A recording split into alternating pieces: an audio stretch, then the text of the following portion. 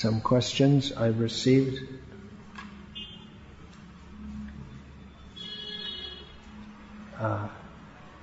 Via the internet.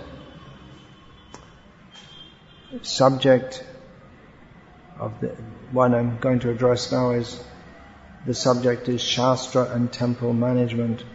How can we best approach senior devotees or temple management regarding the adherence or lack of adherence to Shastra and to the teachings of Srila Prabhupada? How best to approach different people? Well,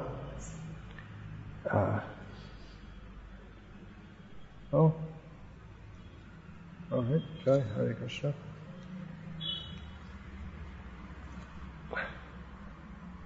Well, it will depend a lot on who those people are and what our relationship is with them.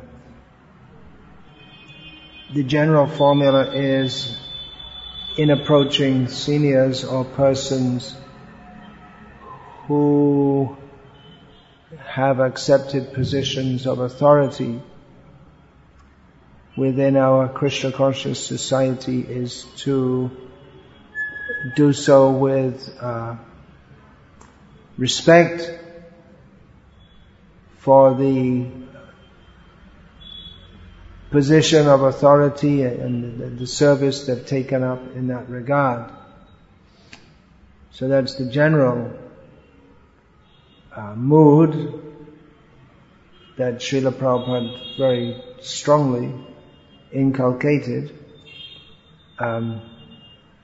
Apart from that, there may be our own personal relationship with them and their own personality. Some people are very open to different kinds of suggestions, and others are very closed. And of course there are shades of grey, people who are more open than others, some more closed than others, and it may be different moods they're in, and there may be so many factors. So some general guidelines is that if we do see something which we perceive to be incorrect, then we should be able to submit that, giving reasons why we see that something is incorrect or that it should be improved. Something that I often recommend is to, if someone has a point that they want to make that they feel is important enough that it should be taken very seriously, then it's often can be useful to put it in writing and respectfully say that, well, I think this and this needs to be done, and this is why, giving a structured reasons why. That makes the issue very clear. Whereas maybe it's because I'm accustomed to doing a lot of writing, but I've several times recommended that. And that may be more useful, because in speaking often the topic we tend to go off topic, or to there may be more chance of misunderstanding. It may be taken as a personal issue. That is quite often observed, that when we suggest something, then the temple manager or whatever, they may tend to take it that, well, you're suggesting means I'm not doing things well enough. That means you're criticizing me. That element may also be there. it can be very difficult, and it is common syndrome in the vast world outside of ISKCON, what to speak of within ISKCON, of subordinates feeling frustrated in their dealings with seniors or those who are appointed to supervise them. And what to speak of in the age of Kali, where the factor of quarrel and distrust is always present. So love and trust, Srila Prabhupada spoke of love and trust. If that can be established, which is not possible to do simply by making legislation, nor by following any psychological formulae, but if devotees, love and trust can be generated where devotees are actually very sincere to serve Hari, Guru and Vaishnavas without any personal motivation, and are simply thinking how we can best serve everyone. If that atmosphere is there, then some discussion should be possible. And it may not even be that the leader is sitting up on some pedestal 70 billion miles above everyone else, but is down there with everyone serving. Of course, the leader, there has to be a leader, not that we just have some anarchy. So that the leader has their own personal style of doing things has to be respected also. At the same time, there are clear guidelines from Srila Prabhupada and Sastra on certain issues. So if those are not being followed, then that is certainly questionable. So, is there any clear guideline how to do this? No.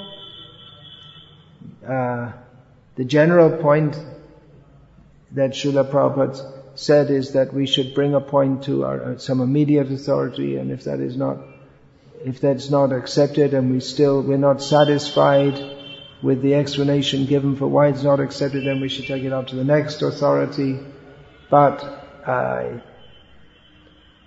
And then we can take it up again, as Srila Prabhupada said, it's something like taking a case to a lower court and then referring it to a higher court. But practically speaking, in our movement, this theoretical system it hardly exists. So, probably the most practical guidance, unless you are in a situation with very understanding and open leaders, will do the best you can. And if you can't change it, well, if you can't change something, you may have to live with it. Or if it irks you so much, then you don't have to live with it. You can, if it's something which really bothers you so much, then you may not want to associate with that's an extreme measure. You may not want to associate with the devotees at all. If it's a relatively small thing, then you may just have to live with it, understanding that, well, you can't always have the things the way that you hope them to be. Or immediately you can't do that. So,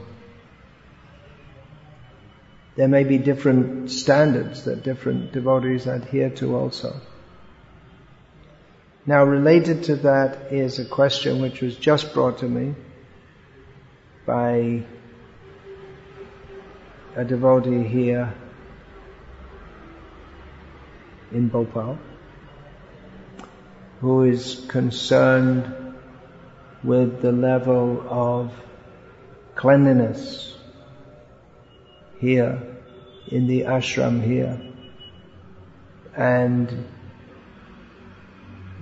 he considers that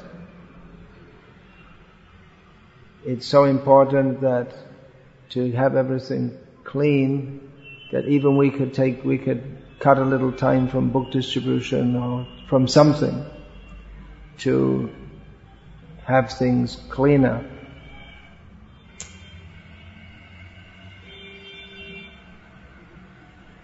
So cleanliness obviously is an essential Brahminical quality, and it does make a difference. If we go into a temple or any other place which is very neat and clean, we notice that. And if we go into a place which is horribly dirty, then we notice that also. And we may not notice if we're living in a place, but newcomers do. A few years ago, I remember entering the car park at ISKCON of Mayapur, and I couldn't help but notice there's garbage everywhere. There's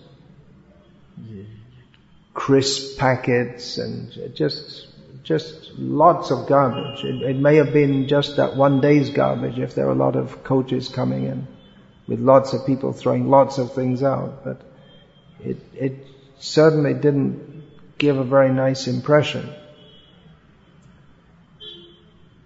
I hope things are better now. Apart from that, our consciousness is affected. If everything is very clean, then that helps us to have clean consciousness. And if we're in clean consciousness, then we want to keep everything very clean. And again, if everything is very dirty, then that will affect our consciousness. So it is essential Brahminical quality to keep clean. It's also essential to go out and distribute books. So how to balance all these things?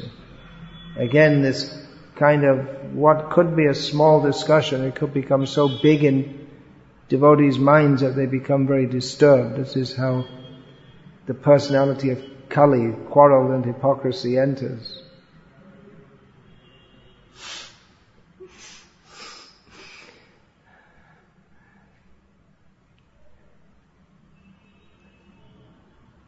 Generally, we should not take a place bigger than we can keep clean, but we got this actually excellent facility here, which we should take, which is more or less free. We don't have to pay any rent, although we have to pay high electricity bills.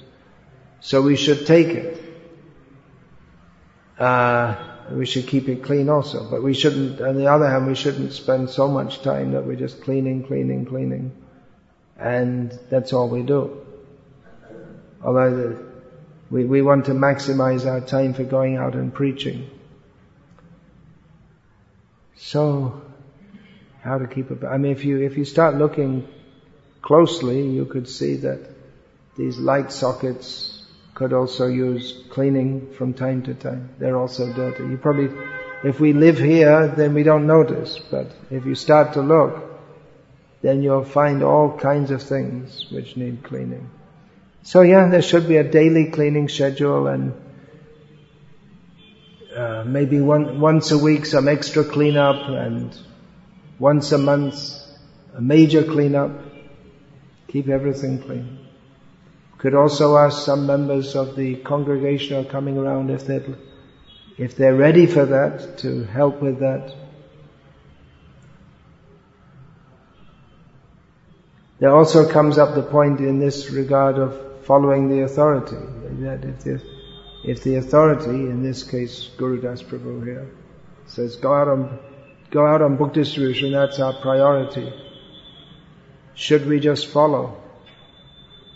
We could take some time out of other activities to do extra cleaning if we see fit. It's also good to have regular meetings of devotees so that everyone can express their views and give suggestions. We used to have those when I joined. They were called Ishta Goshtis. Srila Prabhupada mentions them quite often in his letters. It seems from his letters that the original purpose of these was to discuss matters from Sastra. But they became more and more like temple management meetings, and devotees, like I say, devotees giving suggestions, and probably it was around that point that they got dropped from the schedule altogether, because it can be difficult if everyone has many suggestions and they all think that, well, we all have to follow what I think. In that way, nothing can be organized.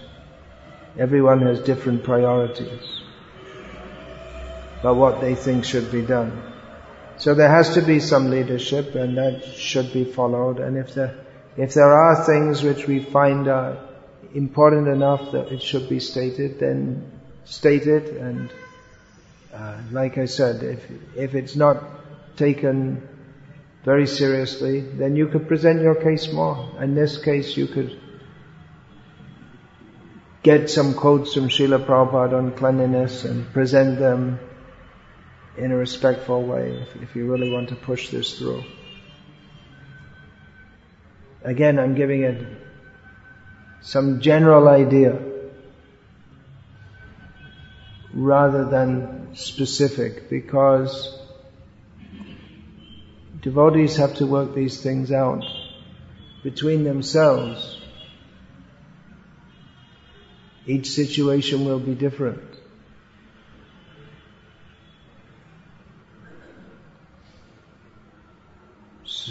I do see that Srila Prabhupada, of course, he did stress cleanliness in the temple, and temples should be cleaned daily. But he certainly stressed going out for book distribution as a priority. That doesn't mean cleaning should be dropped. Both are required. But certainly Srila Prabhupada did emphasize this point of book distribution. Okay.